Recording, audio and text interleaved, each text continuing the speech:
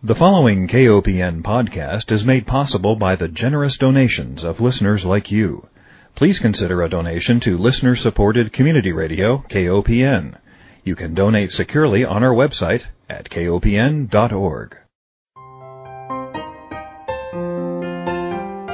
Hi, welcome to Food Sleuth Radio, where we help you think beyond your plate. I'm Melinda Hemmelgarn, a registered dietitian and investigative nutritionist on a mission to connect the dots between food, health, and agriculture and find food truth. And today I'm honored to welcome my guest, Ms. Niaz Dorey. She is the coordinating director of the Northwest Atlantic Marine Alliance, as well as the executive director of the National Family Farm Coalition. Prior to her current role, Ms. Dorey worked with Greenpeace for 11 years as a toxics and environmental justice campaigner and spent 2 years working in Ohio with communities along the Ohio River Valley fighting a waste technologies industry's hazardous waste incinerator. During her time at Greenpeace, Ms. Dorey began working with community-based fishermen, becoming aware of the problems facing rural communities through concentration, lost markets, crumbling infrastructure, and diminished healthcare. She has most recently returned from a nationwide tour, hearing intimately about agriculture policies, challenges, and ways we can work together to create a more sustainable and just food system. Welcome, Ms. Dorey. It's a delight to have you. Thank you so much for having me, Melinda. Well, the tour that you took recently, going across the country, speaking to individuals who farm and who produce our food and who work in the fisheries industries, probably brought home many messages that you would like to share with our listeners, and I hope that we can do that, at least touch on some of those stories. The tour is called America the Bountiful, and that is actually a website where our listeners can go and look at beautiful images and hear more about the stories from your travels. Again, that's americathebountiful.org. And I want to mention something about that. You spoke most recently about hope and love. And I wonder if you could address those two emotions and why you chose to talk about hope and love in reference to your tour around the country. Well, I think the reason I focused on hope and love in the context of the tour is because in the face of crisis that many rural communities are facing, whether they're fishing or farming communities, the places where we visit, people were taking action rooted in hope for change, for a different future, for something other than what they are living in the shadow of. And one of the themes that emerged as the reason for their hope and the reason why they're working despite all the circumstances they're facing is because of this deep love for their community, for feeding people, for being connected, for whether it's connected to the land or to the sea, to the animals that they feel responsible for, and to the people who are eating their food. That sense of responsibility ran pretty deep. And so this idea that rural America consists of a lot of disheartened and marginalized people who are always yelling at somebody and are not getting what they want and they're angry, that really got dispelled for me because there was a lot of hope, there was a lot of love, there was a lot of concern for their communities and all the communities that are interconnected to them. I think what also emerged, unfortunately, was despite their love for each other and for the broader world and the hope that they had, they felt a sense of lack of worth by the rest of us, that they weren't honored for the role they played in our society, whether it's because they weren't getting paid a fair price for their work or because they lost infrastructure or somehow lost ground over the past 30, 40 years. That was also paramount, that it was not just the hope and the love, but it was also, all right, so we feel this way, we know what our potential is. Why doesn't the rest of our society find what we do worthy of their support? And those were the three emotions that I think we heard the most of throughout the entire tour. Mm-hmm. That's so interesting. I think about when I travel through the heartland of our country, There is a lot of industrialized food available at the ready. You stop in gas stations, and for many communities, that's the only source of food unless they have their own gardens or they're producing their own livestock. And from an outsider looking in, not being a producer of food, but being an educator about food and policy, we really are up against a situation where there's ready access to quote-unquote food or lots of industrial processed food, but not ready access to the kind of food that truly nourishes us. And so on the one hand, we have a lot of access to food that we take for granted, but we don't have access to the nourishing food that you saw being produced on farms during your travels. I'm thinking specifically of people who are institutionalized, for example, that have access to industrialized food only, but don't have access to the kinds of food that is truly healing and going to help them. So I'm troubled by the fact that we do take food for granted. We're losing access to the kind of food that keeps us well. And I don't know the kinds of policies that we need to make sure that those people who are producing healing foods feel valued. It's interesting that you mentioned those in institutions, because one of the things that we've been working on the fishing side of things with the Northwest Atlantic Marine Alliance's work has been teaming up with organizations whose membership consists of institutions, major institutions, the healthcare sector and higher education specifically. And some of the policy changes that may not be in the form of what we might traditionally consider to be policy, which is usually spelled out as federal policy, congressional action, some of the policy work that we've been able to do in conjunction with organizations like Healthcare Without Harm or Real Food Challenge, for example, is changing the policies, the purchasing policies of institutions. And as those policy changes are taking effect on the institutional purchasing level, we're actually seeing a shift where those in institutions may be getting better food than the rest of us as those policies take hold. You're right that throughout our travel, we struggled sometimes. If we weren't going to be at a farm or on a fishing dock, we had to look for a supermarket often. And in many of those communities that we went to, we had to struggle to find a store to buy anything other than very basic staples. Mm-hmm. And what was available in a lot of those stores, you called it industrial foods, I call it unidentified food objects, because I'm not even sure if some of those things should be considered food. I agree. We heard a lot from the dairy farmers that we met with about their concern around milk protein concentrate, for instance. Should we consider the various items available to us that include milk protein concentrate as food when most of the nutrients are derived or taken out of it before it's even arriving in the box or in the bottle or however way it's packaged to us? And so I'm hopeful in some ways, and this is one of the pieces that brought even more hope to folks as we shared with them that there is this work afoot to change major institutional buyers' buying habits so that they're directing more of that purchasing power towards their farms or their fishing boats, because these policies are policies that are recognizing the worth of small and mid-scale food producers. They're policies that are recognizing that they need to get paid their cost of production in order to have access to lives with dignity like the rest of us do, as their workers need to. And so these policies are significant and somewhat revolutionary to see being adopted on the institutional level. Yes, and I agree. I am also quite hopeful for some of the changes that I've seen as well through hospital buying as well as institutions, which ironically are often driven by students, for example, at a university. So we've got strong leverage there.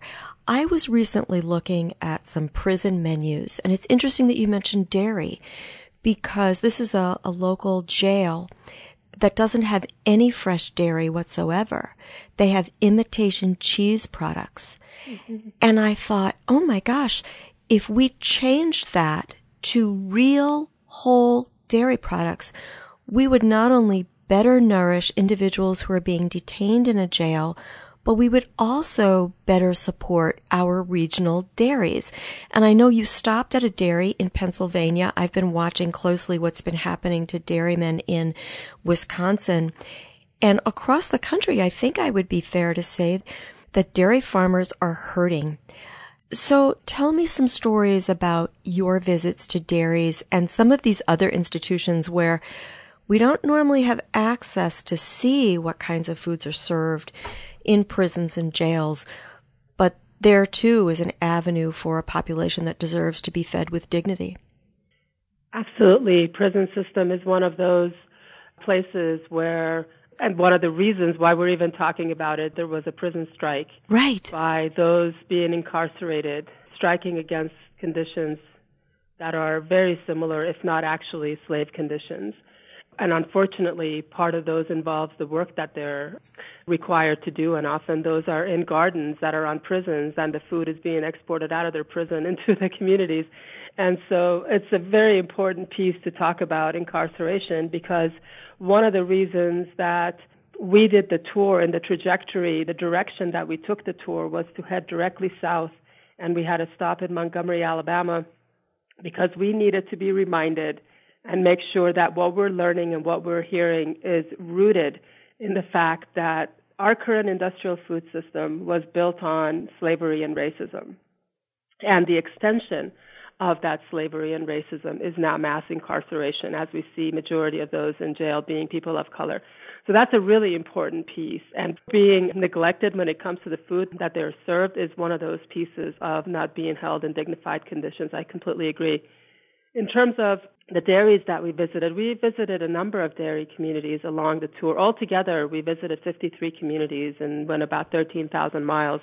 And amongst the dairy communities that we visited included California and Wisconsin, Pennsylvania and Iowa and elsewhere. And you're right, the dairy sector on the farming side is in deep crisis. And one of the things that I learned during this tour is how much the price that they get paid for their milk is affecting the crisis that they're feeling to such an extent where in many cases those farmers are being faced with really hard choices, and some of them are taking the ultimate choice and committing suicide. We heard at a hearing about a week and a half ago that in some cases farmers are having to slaughter their cows on Wednesday to make payroll on Friday. And so there is a lot of stress in those communities, and it's all rooted in this economic disempowerment where the top of the value chain, whether it's in some cases it may even be a dairy co-op, in some cases it's a regular business aggregator, distributor, buyer of dairy products that are usurping all the power and profit, and what is ending up in the farmer's pocket or bank account is half of the income they expect. And one of the dairy farmers was from Pennsylvania, said, imagine your paycheck being cut in half, yet your work is increasing, the cost of doing your work is increasing, but every time you get that milk check, your paycheck is cut in half. And when you look at the items that are being taken away out of your paycheck, very few of them are actually benefiting you. In fact, many of them are benefiting your industrial scale competitors who don't even share your values, yet you're required sometimes by federal policy, often by federal policy, to pay into these pools of money that end up supporting industrial agriculture before they support your community and the way that you farm. And so I think as eaters, if you eat dairy, and even if you don't eat dairy, if you support farming, and particularly values-driven farming, I think insisting that farmers in general, fishermen in general, but right now, the dairy farmers in particular need to be made whole, and we can start doing that by making sure they're getting at least their cost of operation covered. Mm-hmm. Let me take one break and remind our listeners that if you're just joining us, you're tuned into Food Sleuth Radio. We are speaking with Ms. Niaz Dorey. She is the coordinating director of the Northwest Atlantic Marine Alliance and executive director of the National Family Farm Coalition. She has just returned from a nationwide tour titled America the Bountiful, and we're talking about some of the stories from the road. What did she see and hear that we all need to know about the food that we consume? Interesting story about the dairy, Ms. Dory, because what I see when I go into the supermarket is not a decreasing price of milk. If anything, it's going up. Why the discrepancy between our dairy farmer survival and what I am paying at the checkout? That's the $64 million question. Why the discrepancy? I think it's an issue of greed and power and the wrong people being in charge of our farming sector and our food sector in general, where the profits of those in the middle of the chain are prioritized over dignified lives of those considered at the bottom of the chain. In this case, those whose hands are actually in the dirt or on the udder or in the ocean. And so we have misplaced priorities. And I think the danger of those misplaced priorities is more and more of our food will be categorized as unidentified food objects should we not decide to change our priorities and make sure that the farmers and fishermen are able to make their ends meet through the right price. Right. They're going to be replaced by somebody. And unfortunately, when that replacement happens, the replacement is often an industrial scale model that is very dehumanized, not only to the people involved, but also to the animals involved. And it produces, I keep calling it unidentified food objects, items that are really not nourishing us and in fact leading to some of the health and financial crisis that we're experiencing globally. And we have got to connect those dots between the price at the checkout that we think we're getting a bargain on this cheap substance that fills us up. But if you start looking at the ingredient list, you realize that these ingredients and this, what we refer to as these unidentified food objects or junk food, that's always been sort of the term that's been used in dietitian world. We find that those items fill us up, they fill our bellies, they're cheap, but down the road they contribute to chronic diseases that are costing taxpayers and our society a lot of money and lives and sorrow. One of the issues with regard to the cost at the checkout, and I think why many producers really are suffering, is this drive for cheapness. And I often say when I speak to audiences that everyone needs to earn wages that allow them to purchase the food that is its true cost, that reflects its true value. I don't want to have to go to the farmer's market and ask the farmer to sell me something that is going to cut his profit and make him lose money at the end of the day. I have to be able to afford the price that that farmer is asking. So we have to go farther upriver, don't we? And we have to look at the economic structure in our society. Why can't we afford good food, for example? I think we can afford good food if the field was leveled and if the farmers and fishermen were able to offer their cost of production and we were able to do exactly what you said, which is to look at what are the costs of not eating good food and what are the costs not only to the taxpayer and to the government, because that's suggesting that the cost is one step removed from us through our nation as opposed to our individual pocketbooks. We are experiencing, as individuals, we're experiencing the cost of cheap food. Every time we have to pay copay for some sort of chronic disease that was affected by our diet. Every time we're dealing with issues around climate change that has come about because of poor farming practices that are releasing more carbon rather than sequestering it. Every time we deal with not being able to stick our toe in the ocean because runoff from industrial agriculture is creating algal blooms that prevent us from being able to enjoy our public commons and in fact could make us even sicker by being exposed to toxic algae. So sometimes it's really not even one step removed where those costs are embodied. It's right in our everyday, day-to-day lives. Mm-hmm. And so I think as a society, we have externalized so many costs. We have pretended that healthcare issue I'm dealing with has nothing to do with my food. And we're told, we've been sold, in fact, that message that this is something different. This is all about your habits and not really about this industrial food system that's out there. We've been carrying the blame and the farmers and fishermen have been carrying us on their backs.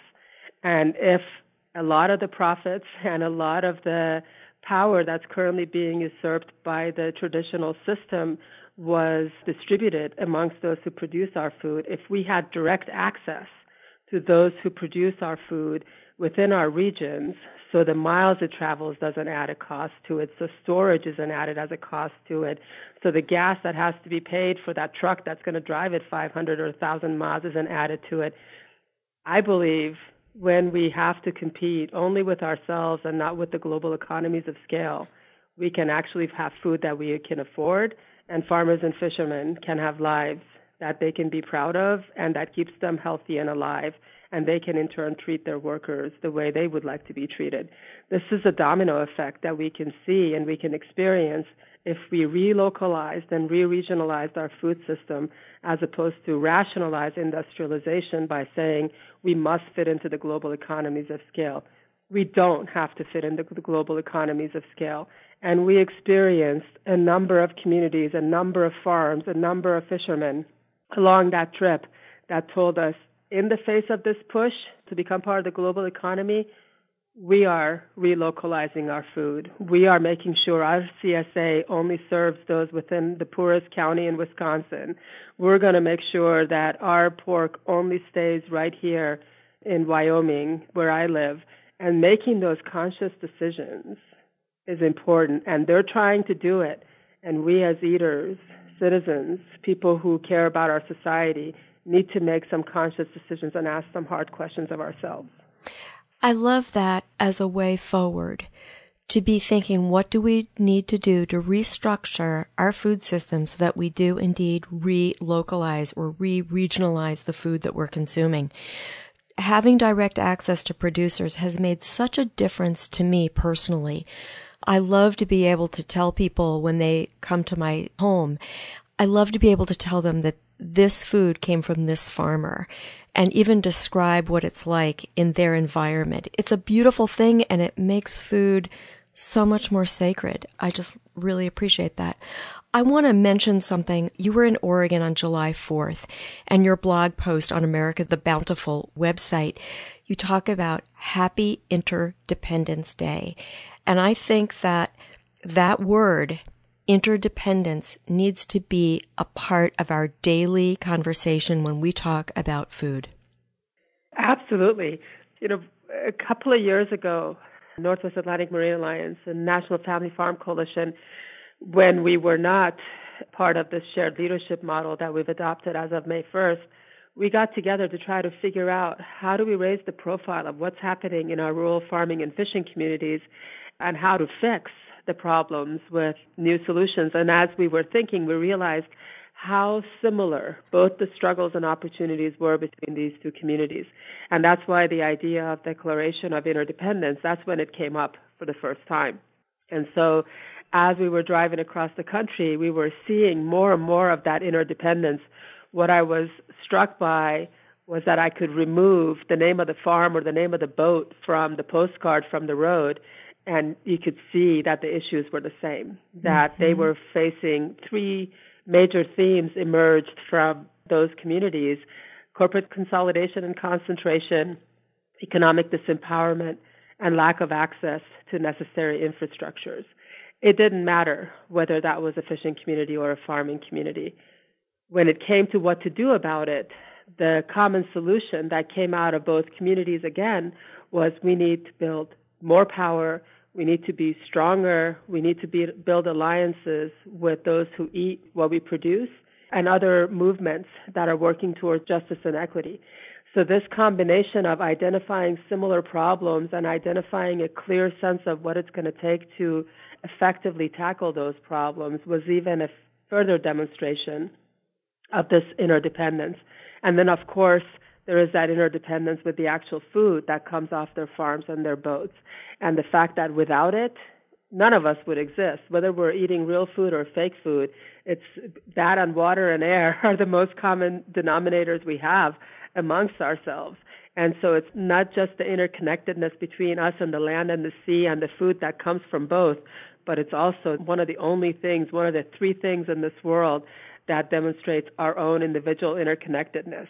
Mm-hmm. And for me, knowing that interconnectedness is really significant because it makes me take responsibility for all those others who are also interconnected. It's a heavy responsibility, and sometimes it feels a little overwhelming, but it also gives me the sense that I'm not alone in this. If I do feel this sense of interconnectedness, not only do I have a responsibility to all those others who breathe the same air and drink the same water and eat the same food, but I know they have my back. That's really beautiful. You know, I think about our country right now and how divided we seem. And I think that the message from the America the Bountiful Tour is that united we stand. And that's exactly what you've just described. We just have a couple of minutes left, and I want to give you the opportunity to bring forth anything else from this trip and from your work in this joined leadership model of these two communities, fishing and farming, that you want to leave our listeners with. I think the final thought would be that getting access to good food, healthy food, affordable food, and food that you described as beautiful and healing, it has been coined as the food of the privileged and those who can afford it. We experienced beautiful, good, affordable food throughout this 13,000-mile journey by people in a wide range of incomes, class, political spectrum. And so for me, it proved that if we make the intention, if we have the intention that we're going to feed ourselves first, we're going to put the mask on ourselves first before we think about the person sitting next to us. That, to me, is what relocalizing our food system is all about. That is food sovereignty. That's us making the choice between food that's culturally, geographically, nutritionally relevant to us and food that's being forced upon us by the industrial system. Mm-hmm. We have choices to make. Sometimes they're difficult ones, but I think the most paramount one we can take, the first one we can make, is to choose food that has a history that can show us that those whose hands have touched it can have as dignified lives as the rest of us do. Some of us shouldn't have the privilege while others go without. And that system doesn't have to be the inevitable system. Another system exists. We experience some of it, and I think the goal here is to replicate it so the rest of us can also experience it. That's fantastic. Well, unfortunately, we have to close, but I want to thank our listeners for joining us. I want to remind everyone that Food Sleuth Radio is produced by Dan Hemmelgarn at KOPN Studios in beautiful downtown Columbia, Missouri. And most importantly, I want to thank Ms. Niaz Dorey for being my guest. She is the coordinating director of the Northwest Atlantic Marine Alliance and executive director of the National Family Farm Coalition. If you'd like to know more about this huge trip across our big, beautiful, bountiful country, go to www.americathebountiful.org, and I'll provide that link to our listeners. Thank you so much, Ms. Dorey, for being my guest. Thank you for having me, Melinda.